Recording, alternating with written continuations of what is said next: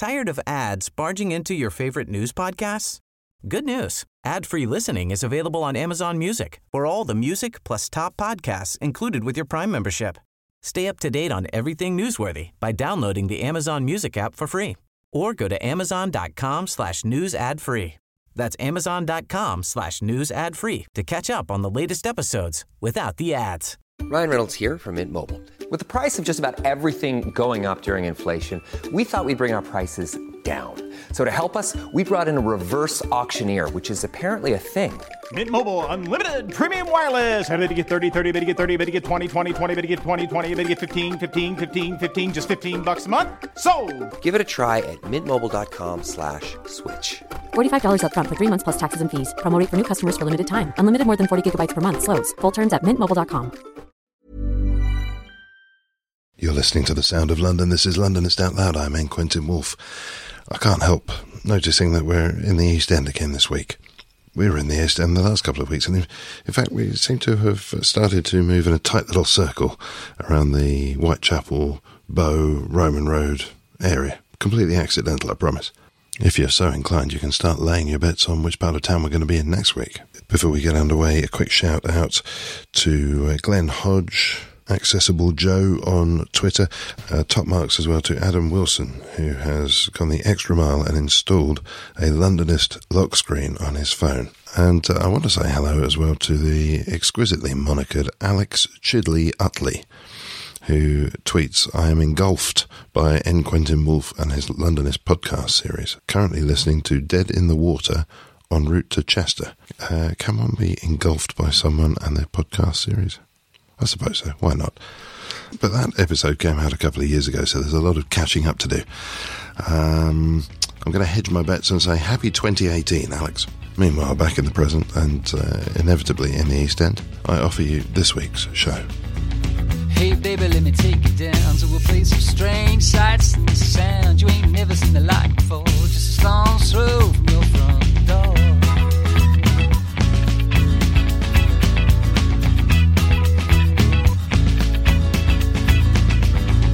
Hey baby, step out with me, see piece of air, land and the sea. Some creep, some saw down the road, jam brand stuff. My heart aches for some far off place. No one cutters their view with your name, how you raised us.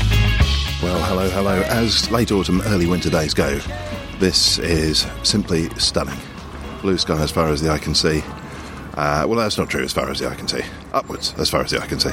Towering above us are several towers, and they're going to form at least part of what we're talking today. The gold lettering of the Cranbrook estate here in the East End is glinting in the sunshine. Also glinting in the sunshine, John Boughton, author of the Municipal Dreams blog. Hi. Hi, good to meet you. Likewise.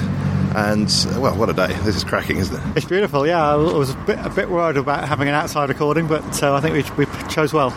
Quite so, and there are seagulls around, which I think, doesn't that mean that there's trouble at sea? You wouldn't know it here. People feeding the pigeons just down there. I'm not sure I approve of that. I'm not going to ask you to comment on that. Should we go and stand next to the people feeding the pigeons and then comment on the people feeding the pigeons? Sure. You're game for that? No, I'm not going to put you through it. Municipal Dreams, let's start there. What's your blog about? Well, it's a blog about the pioneering achievements and reforms of local government.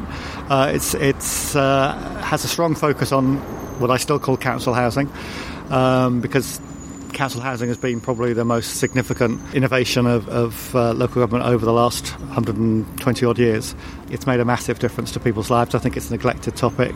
It's an important topic, obviously, in terms of the current housing crisis. So my task, I suppose, is to take a sort of hopefully a fairly unblinkered, fairly realistic, but also a celebratory look at what council housing has achieved.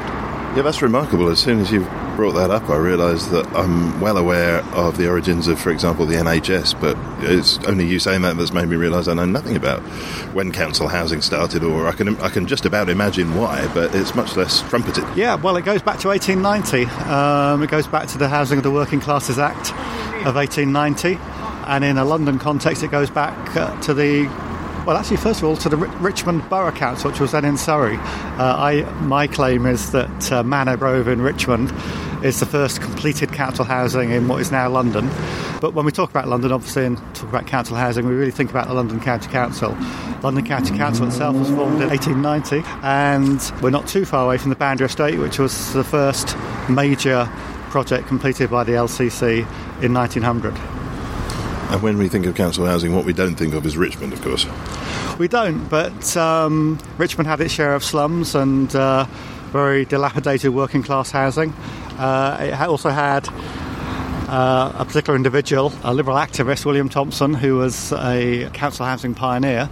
And really through his own energy and efforts, he was the person almost single-handedly that persuaded Richmond Borough Council to take this on. And it's a small street of council housing, about 64 houses, I think. But fine housing, still in good condition, still well looked after.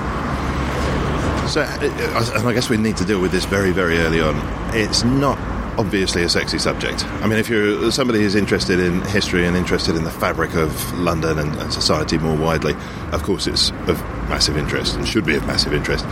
How could we persuade somebody who is thinking about council housing and thinking as maybe a dreary identikit housing in quite often rundown areas, how can we persuade them that that's of interest or of relevance? It's a good question. I think, first of all, given the current housing crisis, social housing does have an enormous role to play. It's part of a mix in terms of owner occupation, private rental, etc. But given our failure to build housing, that particularly in London people desperately need, the history and legacy and record, an example of council housing is actually still a vitally important and relevant one. More broadly, I'm a social historian, so I think I'm fascinated by the lived experience of ordinary people, and council housing has been an enormous element of that over the last 120 odd years. So in 1981, 770,000 households in London lived in council housing. So it's obviously been something like 32% of the population. In Tower Hamlets, where we're standing now, that figure reached 82%. In Southwark, it was 66%. So anybody with an interest in the lived experience of ordinary Londoners should be interested in council housing. The current figure, 2011 figure, was 440,000 households living in social housing. So that's about 14% of the population, but still obviously a significant proportion. And what does that do? I don't know if this is something that you'd be easily able to assess, but what did that do you think, to the general mindset? And let's pick a place like the one we're standing in. Upwards of 80% of people in the same situation as regards their home. Does that result in some sort of institutionalisation or a different general mindset? How does that affect how people think about themselves and their lot? You know, it's very mixed. Council housing isn't homogeneous. It's a huge range of types and forms. And obviously, if we're talking about 770,000 households, we're talking about a huge range of people. So I would really contest any attempt to stereotype, or particularly, as has been a kind of media issue over recent years, to denigrate council tenants. Oh, good grief. I hope you don't think I was trying to do that. No, I had much more in mind the idea that if you've got everybody with sort of one landlord, basically, then if the landlord makes a change, then everybody's going to feel that change all at once. And I was sort of wondering about the vibe that would produce. Yeah, well, no, you're quite right to raise it as an issue, and there is an interesting politics around council housing. You used the word institutionalisation, obviously, which I kind of slightly bridle at, but I guess that would have been the perspective of Mrs. Thatcher, for example. When she took office in 1979, she very much had the idea that council housing was problematic, and it was problematic in a couple of ways. One was that she did think it was part of a dependency culture, which stifled enterprise and initiative. She had an ideal of a property-owning democracy. And the second was that she thought that council tenants were disproportionately and for sort of self-interested reasons regarding rents and conditions and so on, Labour voting.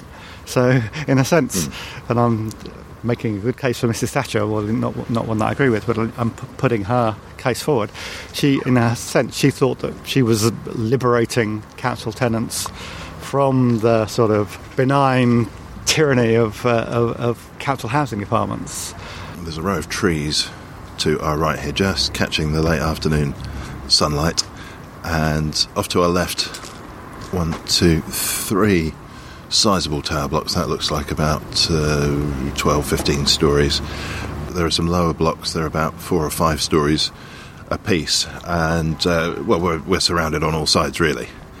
And places like this have a bad rep sometimes, don't they? The term council estate can have particular connotations in people's mind. Is any of it deserved? There's no doubt that council housing went through a very difficult patch from the 70s into the 80s, and there's no doubt that a particular storyline took hold at that time. It's a very complicated picture. I mean, I certainly record that stuff in the blog. There's no doubt that a lot of even showpiece estates, such as the Cranbrook estate that we're standing in, suffered problems at that time. There was certainly a demonisation, and certainly, without doubt, problems of antisocial behaviour and criminality experienced by some estates. I always put that in a context. I think one school of thought blames council estates, blames the sort of ownership, design, the ethos of council housing. My own research, which is pretty extensive now, I think. I've looked at a lot of estates in London, but up and down the country. Yeah, I very much think that was situational. It was about a moment in time. It reflected a couple of things. 2 things were happening at the time. One was that politically, legislation, the 1977 Homeless Persons Act, a Labour reform, a well-intended reform, gave priority to certain vulnerable groups, typically single parents, families, people with health issues of various types. That's a very progressive reform, but it did, at a time when less council housing was being built, and even more so into the 80s when there was no council housing being built under Mrs Thatcher, it did send a message and create, to some degree, a reality that council housing was for the poor, the most poor, and for the most vulnerable. And if you do house a lot of people in a particular area, if you house a lot of, to use the euphemism, vulnerable people in a particular area, you are going to have problems around that. Typically, even in the worst days of council housing, people would always say, tenants would always say, that there were a few problem families. They had a disproportionate impact. Their antisocial behaviour has a real kind of impact on the way people live. Particularly if everybody's so close together. If you put somebody making a big noise in one of these flats, then everyone's going to hear it. Yeah, although having said that, of course, the flats are always, council housing is almost invariably good quality housing. The build standards are high, the noise insulation is good. So, typically once you close your front door, you're absolutely fine. But certainly there was concerns about public space, shared areas and so on. So there were problems. The other thing I'd say at the time about this sort of the worst days of council housing, if you will, is that it really reflected what was happening within the economy, within society more broadly. It reflected a time when a traditional working class economy traditional working class employment was being devastated by, well, I call it Thatcherism for shorthand. Basically, our industrial economy went down the pan. And so council housing, which had, historically council housing had been reserved, not deliberately as such, but had been really the prerogative of a relatively affluent working class, a working class that was employed and could pay the rents. That was a prerequisite, that they were expected to be able to pay the rents regularly. So if you look at the long history of council housing, you see it certainly into the 50s, 60s as being housing for a relatively well-off working class. Into the 70s and more so into the 80s, that traditional working class is disappearing. So council housing and estates suffer enormous problems as a result of that economic shift. Those families presumably aren't ceasing to exist, are they? They might be changing the jobs they're doing, but presumably they're still in need of somewhere to live. I remember back in the 80s, the term single mother was a pejorative, and if single mums are taking some of the flats, where are the families who are changing occupation? Where are they going? Well, I mean, the first thing you have, of course, is enormous waiting lists for council accommodation, and it's only the priority groups, the so-called vulnerable groups, which are being rehoused at this time. So a lot of people, I mean, obviously there is a rise in owner occupation. I don't want to sort of paint a black and white picture. In the 80s, of course, this is diminished since then, but in the 80s there was a rise in working class owner occupation, so people were buying houses if they were in employment. Otherwise, of course, people were stuck in the private rented sector with not much option of getting out. You mentioned that the Cranbrook Estate is, I think you said it's a flagship of some sort. So what does the Cranbrook Estate represent? Well, it represents, in my view, some of the finest council housing built. Its significance, apart from being a good and decent home for many people, is that it was designed by the architect Berthold Lebetkin. It was built by Bethnal Green Borough Council, the local council until 1965, when it became incorporated into Tower Hamlets. And Bethnal Green Metropolitan Borough Council was obviously, given the area, a staunchly Labour council, but a progressive council, and one of its priorities was to build good housing for a population which was then, of course, overwhelmingly living in slum terraces. And they were ambitious, as I say, to build well, so they commissioned Berthold Lebetkin, who was an artist engineer. He was a constructivist. He was born in Georgia and witness of the 1917 revolution. He always maintained these socialist principles, always operated by the motto that nothing was too good for the workers. He was the architect of the Finsbury Health Centre, which is a wonderful building built before the war.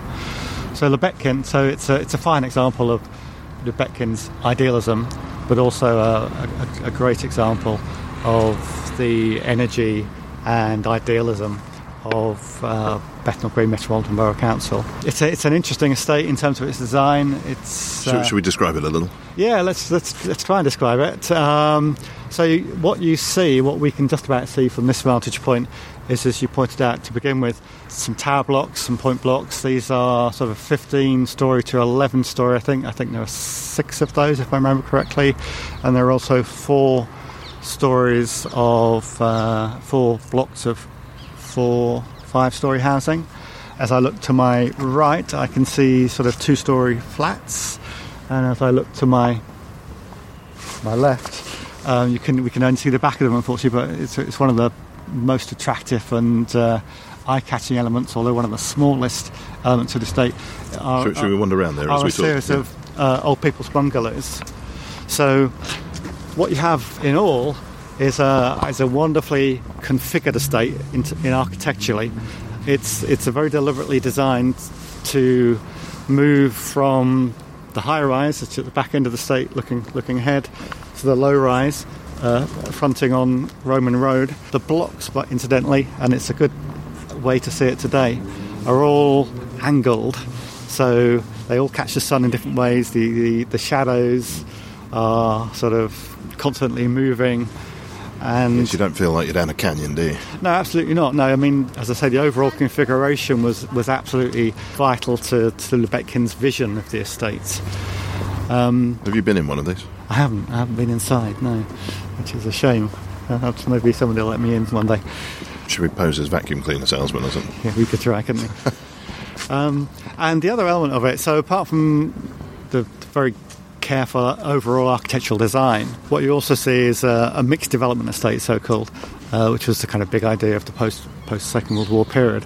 A range of housing types and forms which would suit a range of the population. So that's why you get the tower blocks, but also equally why you get some of the smaller maisonette homes, and particularly the old people's homes. So you have a range of housing to suit a range of needs. Did we stick a date on this? We could do, yeah. It started in 1955, I think it was, and it was finished in 1966. Oh, okay, so this overlaps perfectly with the whole... It doesn't look what I think of as brutalist, but it overlaps with that idea of cities in the sky and all that stuff that was going on at the time. Yeah, it very much so, actually, because you were talking about kind of people's stereotype of council housing a bit earlier on, and certainly the stereotype, which is another factor, of course, in the negative image that people have of it sometimes, is high-rise. This was in 1955, this was an early example of high-rise. It was high-rise was, excuse the pun, just sort of taking off at the time. And it peaks, another pun, it peaks in 1968. In 1968 is the year which the Roland Point Tower in Newham collapses fairly disastrously, 4 people killed. So that's always taken to sort of symbolically mark the end of high-rise. But yes, certainly into 68, something like, I think, I'm trying to remember now, something like 25% of housing was high-rise at peak. I feel like I need to know, because we've talked a little bit about the 50s. certainly touched on the 80s, but I feel like we need to cast our line right back to the beginning and see how these developed. You mentioned Richmond. Yeah. What was the growth of council housing? How did it establish itself? What sort of housing was it? Who was going in there? Yeah, well, so Richmond was a slight outlier because it was very rare for a borough council or sort of a local council in that sense to build council housing.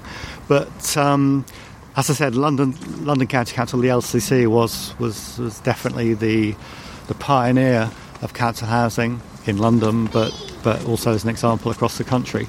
So as I mentioned, the LCC comes into being in 1890. The Boundary Estate is really the first council estate built in the country, opened in 1900. And that's the one where they bulldozed what was there, basically. They bulldozed the Old Nickel, they bulldozed an area of slums, built what are, I think, still very fine-looking tenement blocks. The problem, this refers back to something we were just talking about, the problem with the Boundary Estate was that, in fact, none of the people that lived in the slums could afford to live in the council housing. So although it was theoretically built as to rehouse the slum working class, that simply wasn't financially feasible. I think about 11 people moved from the slums into the new estates. A tiny minority of the slums were kind of dispersed. But it did set a precedent. Something in London, something around 10,000 council houses were built before 1914, so before the First World War. So you've got the Boundary Estate, you've got Millbank near Tate Britain, which is another fine estate, and a few others dotted around as the major schemes. And what became more typical was just the kind of 5-storey walk-up tenements, which are still fairly ubiquitous in London. It's a model that was sort of pursued right even into the post-Second World War period. Presumably the need for council housing is going to shoot up around the time of the First World War. Yeah, and the massive boost towards to council housing. So up to 1914, council housing had emerged, but it was a fairly kind of a very small scale development, and there was no national impetus. It really depended on the energy and sort of politics of individual councils. But the First World War makes a huge difference, and is really the start of kind of the story of council housing as we currently understand it. And the significance of the First World War, of course, was that it contributed to a massive housing shortage that built up during the war. And there was also that sense, of course, that the working class had to be rewarded for their sacrifice, the sacrifice of life and limb during the First World War. Lloyd George fights the 1918 election on the slogan Homes for Heroes. They also worried, of course, by the threat of revolution. 1917 Moscow Russian Revolution is a terrible warning of what happens if the working class is too discontented. So council housing emerges in the post First World War period, both as reward and, if you will, as a sort of a SOP. A pacifier. A pacifier, exactly. Because the unions were very lively at that time, and Ireland as well. Yeah, no, it was a period of genuine turmoil. Yeah, very powerful shop steward movement during the war. Trade unionism had risen massively during the war. The Labour Party emerges, although it's still a small party of around 50 MPs, it emerges as the official opposition in 1918. So there is a perceived threat, even if it's not a revolutionary threat. There's a concern that the rise of Labour will threaten the established parties. Lloyd George, as a Liberal, is particularly keen to challenge that. So it's the 1919 Housing Act which really starts council housing as we kind of understand it today. It not only empowered councils to build council housing, that had been the case from 1890, as I mentioned, but it actually required local authorities to build council housing. So 1919, there were obviously further Acts of Parliament in the interwar period, but from 1919 through to 1939 in London, something like 119,000 council houses were built. So you have an exponential increase on the 10,000 built before the First World War. Oh, we stopped suddenly. To be honest, I was just riding the 20th century now. Yeah, well, we can carry on with that. Yeah, so you're now delivering a lecture, you really. I know. Sorry, it's my. I have a teaching background, so I can probably So you can do this. talk too readily. So the interval period takes you really establishes the kind of what became the parameters of council housing through to 1979 essentially, and through to the very changed world of Mrs. Thatcher and the new right. So in the immediate post-First World War period, you have a range of very good quality council housing being built. You have one of the most beautiful estates, sticking with London again, is the Dover House estate over in Putney. Arts and crafts inspired a cottage suburb, so called. This was the sort of main form of council housing built in the interwar period. But when we think of the so-called cottage suburbs, we're talking about two-storey housing, of course, in this context. When we think of those in London, we probably don't think about Dover House, but we'll think of the massive interwar estates such as Becontree over in Dagenham. Becontree starts in the immediate post-war period. It starts in 1920. It's not really, it's an ongoing project. Tired of ads barging into your favorite news podcasts? Good news. Ad-free listening is available on Amazon Music for all the music plus top podcasts included with your Prime membership. Stay up to date on everything newsworthy by downloading the Amazon Music app for free or go to amazon.com/news ad free. That's amazon.com/news ad free to catch up on the latest episodes without the ads. Hey, I'm Ryan Reynolds. At Mint Mobile, we like to do the opposite of what Big Wireless does. They charge you a lot.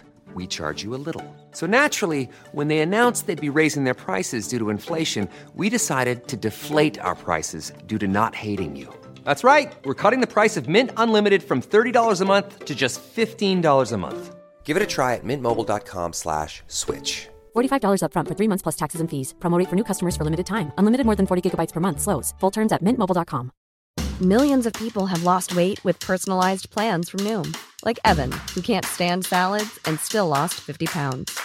Salads generally for most people are the easy button, right? For me, that wasn't an option. I never really was a salad guy. That's just not who I am. But Noom worked for me. Get your personalized plan today at Noom.com. Real Noom user compensated to provide their story. In 4 weeks, the typical Noom user can expect to lose 1 to 2 pounds per week. Individual results may vary. But it's still, by 1939, it has a population of 120,000 living on this enormous estate. That's the largest council estate, probably the largest council estate ever built by most calculations. But you think of Becontree, you can think of the Watling estate, you can think of Downham and so on. This was the great kind of work of the LCC in the interwar period, primarily these large cottage estates. At the same time, there's a realisation, which again addresses something we talked about earlier, that the cottage suburbs are not suitable for the poorer working class living in the inner city slum areas. They can't afford it, they can't afford the travel costs involved, etc., etc. So in 1930, the Labour government inaugurated the 1930 Housing Act requires that councils redirect their efforts to prioritise the clearance of slum housing and the rehousing of slum population, and that's actually strengthened by the coalition government in 1935. So you do have from the 30s this focus on clearance of slum housing. The Second World War, for obvious reasons, is a pause in this. During the Second World War, all efforts are directed towards victory. So housing, of course, is problematic. There's no new housing to speak of built during the 1940-45 period. Slightly less housing night by night, in fact. Well, exactly. Something like 1 million homes in London were either destroyed or damaged. Good Lord, as many as that? During the war. So in 45, it's really, episode 2 or episode 3 perhaps of the story. So again, of course, you have politically a desire to build a new Britain, but this time much more powerfully, given the Labour landslide in 1945. Labour comes to power in 1945 on the slogan, you won the war, now win the peace. That was the famous poster of the Labour Party as it fought that election. So there's very, very much a sense that the sacrifice of war and the kind of popular effort that war represented required a reward in terms of essentially a new and far better housed country in the post-war period. And I suppose it would be generating much-needed employment also. In terms of rehousing, yeah, I mean, a lot of it, so in the early post-war, post-Second World War years, you're really talking about replacement of housing that had been damaged or destroyed. But then, okay, so let me just jump in there, because what I think I'm seeing, if I've got this sort of shape in my mind halfway accurate, late Victorian period, we're talking about sort of single innovators getting involved, and that seems to be the signature of the Victorian period right across the picture, not just housing, but all sorts of things, is that you'll have inspired individuals rolling up their sleeves and making big things happen. And then between the wars, something a lot more to do with organisation and getting big administrative projects sorted out and providing all sorts of things for masses of people. 60s, it sounds like there was still some of that big vision going on with how people were looking at social housing, and then it all seems to go wrong. Well, certainly in the 60s, you're absolutely right. I mean, from the mid-50s, just to sort of circle back briefly, basically the kind of replacement of lost housing is largely complete. So from the mid-50s, there's another drive towards slum clearance and the redevelopment of what we're seeing correctly as very obsolete and run-down, Victorian Edwardian terraces. I know these are the houses now that people are spending, paying $1 million for in London. But there's a real problem, I think, with romanticising the nature of terraced housing, the old working class housing of that period. If you look at the figures, most people were sharing baths, most people had outside toilets, the facilities were poor. So there's very little, at the time, very little nostalgic yearning for the housing conditions that they represented. So from the mid-50s, definitely you have this renewed drive, and it goes right through really to the end of the 60s. Massive effort across the political spectrum at the time to rehouse Britain. You talked about the kind of the political vision, if you like, to give you a sense of how the priority given to council housing. In 1963, the Conservative government under Howard Millen pledged to build 350,000 houses a year across the country, obviously. The Labour opposition pledges 400, then 500,000 houses a year. Were they delivering on that? They came close to it at peak in the late 60s. I think something like 400,000, I think, at peak. So there was absolutely a sense that housing was really the prime need and almost the most important political issue of the time. And then, well, I remember that the 70s, the economy fell flat on its face, and the general impression I get is that from that point on, really the only concern that anybody has is making money, saving money, vilifying anybody in society who's costing us money, and that all of those big visionary projects and those visionaries, I'm not conscious of those. Yeah, well, it's. I mean, there's a lot going on, so it's really hard to kind of capture all the dynamics of what's happening to housing in the 60s, 70s, into the 80s. I think to some degree, council housing was a victim of its own success in the 60s. They really did build massively. In some areas, the housing shortage was solved. It is a period of relative affluence, so there is, as we mentioned, rising working class owner occupation. So there's a subtle shift. First of all, there's a subtle shift, and that is council housing. Council housing had always been a step up. It had been something that people aspired to. It was, with no shadow of doubt, better housing than most working class people had known. Really, because that's something I've never that's never been on my radar. No, absolutely no. I mean, and you can look at virtually every estate, and you get these various kind of newspaper interviews at the time, or you get the oral history with people looking back. The times people will sort of say, well, it's like moving into Buckingham Palace. It was it was heaven with the gates off. That was somebody moving into the Becontree estate. So up to the 60s, there was a sense that working class council housing was a step up the social ladder. As I say, subtly, that perception shifts into the 60s, into the 70s, as more people are able to buy their own homes. And so council housing shifts slightly from being sort of becomes slightly less desirable, I suppose, and slightly less aspirational. Into the 70s, there was a kind of I think there is a backlash against some of the kind of overweening ambition, some of the kind of larger scale developments of the 60s. I mean, there's no doubt. I mean, I'm, as is obvious, I think, a great defender and champion of council housing, but you can't be blind to the fact that mistakes were made, that some estates weren't well built or well designed, and that simply, on occasion, simply the scale was too overbearing. Can I just drill into that a little bit, because I'm very conscious at the moment of this resentment culture that seems to be pervasive, and one could imagine if you were thinking like that, you might think people who single parents, these people coming from abroad and getting a lovely plush estate newly made for them. But it doesn't sound as though actually that's what we're talking about here. It's not what you're talking about in the 60s, in the 70s, but there is a shift in the 70s. As I said, the legislation is partly responsible for that, because waiting lists grow and those with housing need are prioritised. So there is a resentment. That's an interesting phrase you use, by the way. Those with housing need, as though there is anybody without housing need. Well, need. Absolutely, no. It's quite right to pick me up on that. Those with the most pressing housing needs, those people who really were in some kind of crisis or emergency, were the people overwhelmingly that got housing from 77 onwards. If we want to be controversial, we're in Tower Hamlets.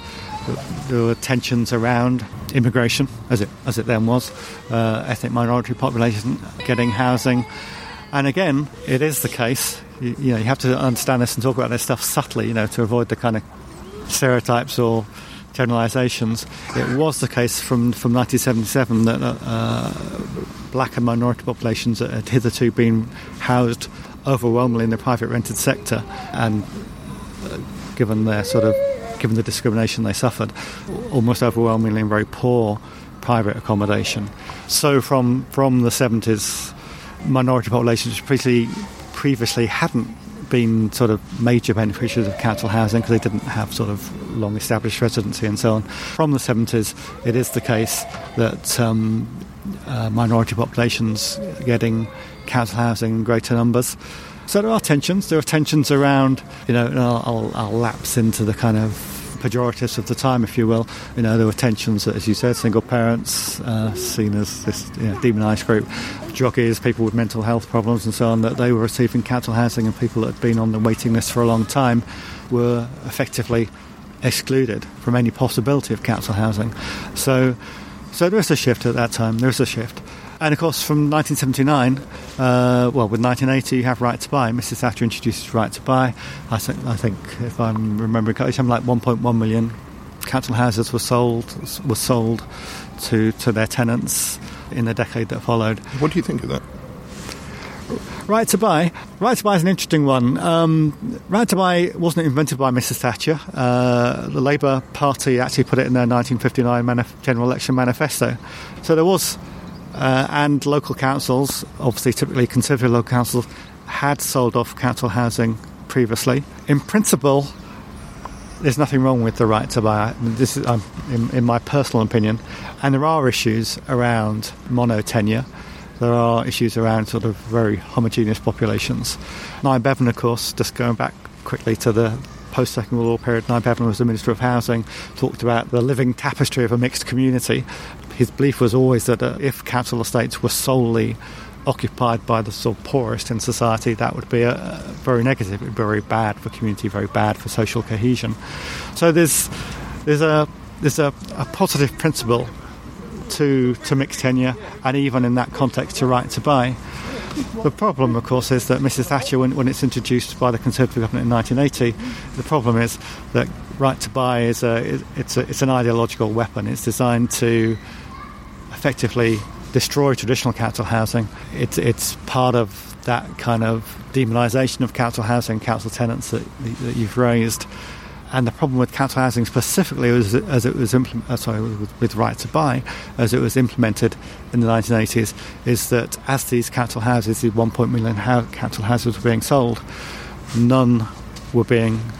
virtually none were being built to replace it. Oh, right, and that would differ from when it first mooted in 1959, because at that point they're competing to build houses. Well, absolutely, and the sense was that, you know, if councils were getting receipts from council house sales, that was money that could be ploughed into building new houses for people on the waiting list, for people that needed homes.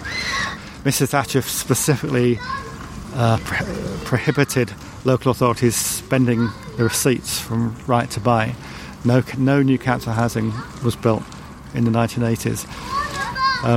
Her idea was a property-only democracy. She believed council estates, council tenants were sort of benighted communities. But that doesn't make any sense, does it? Because what we've talked about, or just in sketching the history of housing in London, slums, often privately owned, and terrible private rented conditions, and I guess we see now, I can think of plenty of adverts on Gumtree for housing. I wouldn't go within a mile of those. I'd much sooner have a look at one of these flats just here. Yeah, no, I mean, absolutely. I'm sure there's a lot of people in the private rented sector that would be very, very happy to get a council house or council home of some sort. And the irony, of course, with Right to Buy, if we're thinking in the London context, is that 30% of former council homes which were originally purchased by tenants have now been sold on and are now in the private rented sector. And in some cases, which is the kind of utter lunacy of the current politics, in some cases, in quite a few cases, those... Please don't tell me the council is paying for council tenants to move into the private places. Yes, the council is either, you know, sometimes it's directly renting them, or alternative, of course, what we're doing is paying housing benefit. I mean, the irony, of course, is that we're spending massively on housing, but the form that we're choosing to spend it in the moment is not in terms of actually bricks and mortar, building houses for people that need them, but actually paying housing benefit to private landlords. It's a massive waste of resources. It's a massive diversion of state income and revenue to private landlords. I'm not slacking off for every private landlord, of course, and we need a private rented sector. I'm not sort of making that kind of sweeping generalisation. But in terms of the kind of cost-benefit, it's a ludicrous equation. There's a name that's been lurking in the back of my brain while you've been talking, and it's a name that I've heard so many times. I don't know whether this person is going to be relevant to the conversation. Who was Rachman? Oh, Rachman, yeah. Well, Rachman was, I believe it's in Notting Hill, isn't it? I believe a landlord in Notting Hill. And when are we talking? We're talking 50s, 60s. Yeah, he was a notorious slum landlord who used fairly unorthodox, well, let's say fairly criminal methods in order to sort of shift tenants in and out of his properties to maximise his profits. Very low quality private rented housing, of course, but at scale. The irony about Rachman, just to be sort of balanced about this, is that he did at a time when, you know, the cliche, and I won't use the word, but the posters went up in windows, sort of saying, you know, no Irish, no blacks, no dogs. Apparently, there was heavy discrimination against minority populations who needed housing in the private sector. Rachman would rent to anybody. So for that reason, given the kind of, you know, not only was it low quality housing, it tended to be overcrowded housing because people were kind of crowding in to, you know, a relatively confined section that they were open to. He sounds a delight. I don't think he was a delight. No, he was a product of his time, I guess. We've just got a few minutes left to, I suppose, try and bring ourselves. We're mostly located in the present now, I guess, with councils sending their needy people off to private landlords and paying big bucks for it. What else can we say about the trends in council housing? Are they suffering the same sort of fate as housing generally in London? In other words, not being built? First thing, I'll track back first of all, because we spend a lot of time and talking about sort of council estates, council housing as problematic, as being in poor condition or certainly poorly regarded. The new Labour government, which came in 97, was also unsympathetic to council housing, i.e. housing owned and managed by local authorities. It was unsympathetic? Unsympathetic, yes, very much so. I thought that was a government full of compassion. Well, what the Labour government shared an antipathy towards council housing departments and their management and ownership. They were more sympathetic to social housing, so this we have a sort of shift in the jargon, but also a shift in the form at this time. Mrs Thatcher didn't build council housing, but there was a move to build far more housing under the aegis of housing associations. So nowadays when we talk about social housing, we're talking about housing which is overwhelmingly either some is still directly owned and managed by councils. A large proportion is owned and managed by housing associations. So what you have in the 80s under Mrs Thatcher, but this is actually a policy which is pursued even more strongly by New Labour, is the transfer of council housing to new, what they call registered social landlords. And these were either housing associations or, in some cases, the sort of hived off housing departments now operating as kind of semi-independent entities. So that's one major shift. Social housing is with us. It's still important, as I said. A lot of people in London still live in social housing. Social housing is being built, not in the numbers that we need, but it is being built. And of course, even today as we speak, Sadiq Khan's announced the sort of new London rules on affordable housing. That's the sort of the other game in town at the moment, affordable housing, which is a very problematic phrase. At worst, affordable housing was defined by the Conservative government as 80% housing rented at 80% of market rent, which is not affordable to most people in housing need. No, even people on decent money. No, it's a ludicrous figure. It's completely unfeasible. I know Sadiq Khan is talking about the London living rent, which I think is supposed to be 1/3 of sort of average earnings. So there are moves. The other sort of element in the mix of so-called affordable housing is, shared ownership, rent to buy, etc., etc. What we had into the 60s and 70s, through the story of council housing up to 79 is a pretty simple model. Essentially you have subsidies from central government, council borrowing in order to build housing. The word subsidy is probably a flawed word in the context, because these were grants which were always paid off. So council housing, by and large, has paid for itself time and time again over the years. And of course, people paid realistic rents. But post 79, you have a very different model, and essentially looking to a much more complex system of funding, use of private capital, etc., etc. What I did want to say, in reference to the sort of negative image that council housing acquired historically, is that New Labour, although it was very unsympathetic towards council landlords as such, did invest in very significant improvements, decent homes, the so-called decent home standards. So if you look at council housing, or social housing as we should call it from this period, if you look at social housing, you've got most estates now, there's been massive investment, there's been really significant improvements. You can see it in terms of the general quality of the homes and facilities. You can certainly see it in the landscaping and upkeep. So, I visit a lot of council estates. It's very rarely that I have any impression whatsoever that these are unattractive places, that these are undesirable places. Council housing, currently social housing, remains good quality housing, as it always has been, but it remains, to my eyes, and I think to the eyes of most people that live in it, attractive, decent housing. What I would say is that, in conclusion, I guess, is that politically, we're unfortunately living in a time where there's an antipathy towards social housing, towards public housing. But in terms of the current housing crisis as part of the mix, it remains as vital today as it ever has been. I've got one final question. This could put a different spin on everything you said. I don't know. It might not at all. It might underscore it. But it's clear where you're coming from on the principles of council housing. Have you ever lived in a council house? No. Intriguing.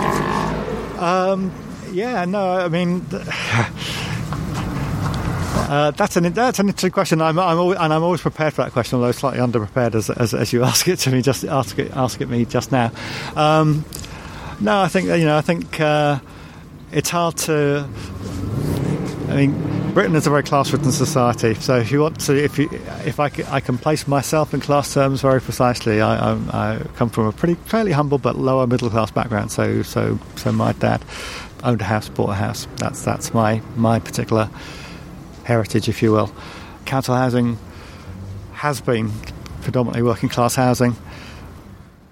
I'm not working class, but I am a historian of the working class, and I'm proud to record that history. Yeah, and I wouldn't, just in case there's any sense in which a listener might perceive me to be debarring you from being an expert on the subject, I think if we were talking to somebody about Roman history, we wouldn't expect them to be Roman.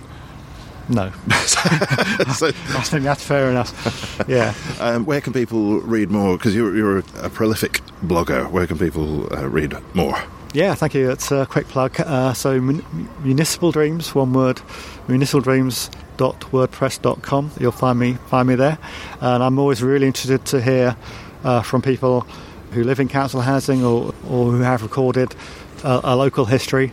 I'd like the blog to be seen as a resource for this broad history in London and across the country, so I'd be delighted to hear from people. As would we. And from an increasingly chilly, I've got to say the sun's gone away and it is parky. So from an increasingly chilly Cranbrook estate, John Boughton, thanks very much. Thank you. I enjoyed talking. My heart aches for some far-off place. No one could have led you with your name, how you raised us. Love's fate can be free from chains. And that's all for this week. My thanks for this week to John Boughton. Thanks to Sue Sinton-Smith and to Bernie Barclay. Theme and incidental music was by Songs from the Howling Sea. I'm Quentin Woolf.